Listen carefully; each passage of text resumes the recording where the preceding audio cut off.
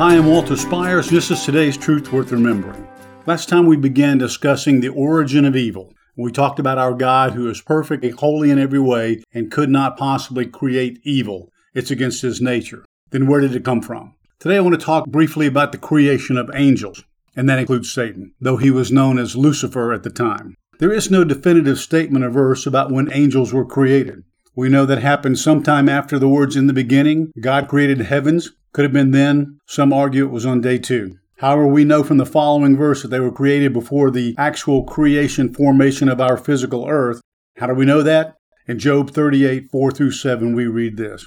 And this is God rebuking Job and his friends who'd been going back and forth for most of the book of Job up to this point. God asked them, "Where were you when I laid the foundations of the earth? Tell me if you have understanding. Who determined its measurements? Surely you know," being sarcastic. "Who stretched the line upon it? To what were its foundations fastened? Or who laid its cornerstone when the morning stars sang together?" And here's the key phrase, "and all the sons of God shouted for joy." The phrase sons of God almost always refers to angels in Scripture. You see that in Job 1. One of the reasons we know that angels were created was to worship God and serve Him. These angels included different types and different levels of authority. There were archangels and cherubim and seraphim.